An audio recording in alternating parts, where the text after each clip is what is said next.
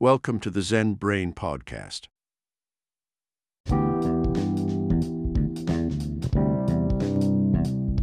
Greetings, Cosmic Explorers. Welcome back to another episode of the Zen Brain Podcast. I'm your host, Michael, and with me is the ever-insightful Alice the AI.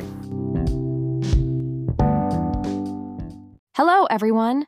Today's topic is a fascinating one: how chatbots can serve as a curated hub for psychedelic information. Michael, the idea of using chatbots to centralize information on psychedelics is groundbreaking. What inspired this? Well, Alice, the psychedelic renaissance is upon us, and there's a lot of information out there, some good, some not so good. A chatbot can sift through this data and provide verified, reliable insights. So it's like having a digital librarian who specializes in psychedelics. Exactly, Alice. Imagine asking a chatbot about the effects of ayahuasca or the latest research on MDMA and getting instant, accurate answers. That's a game changer. It could make psychedelic education more accessible and less stigmatized. Absolutely. And it's not just about substance information, it's about therapies, legal status, and even personal experiences.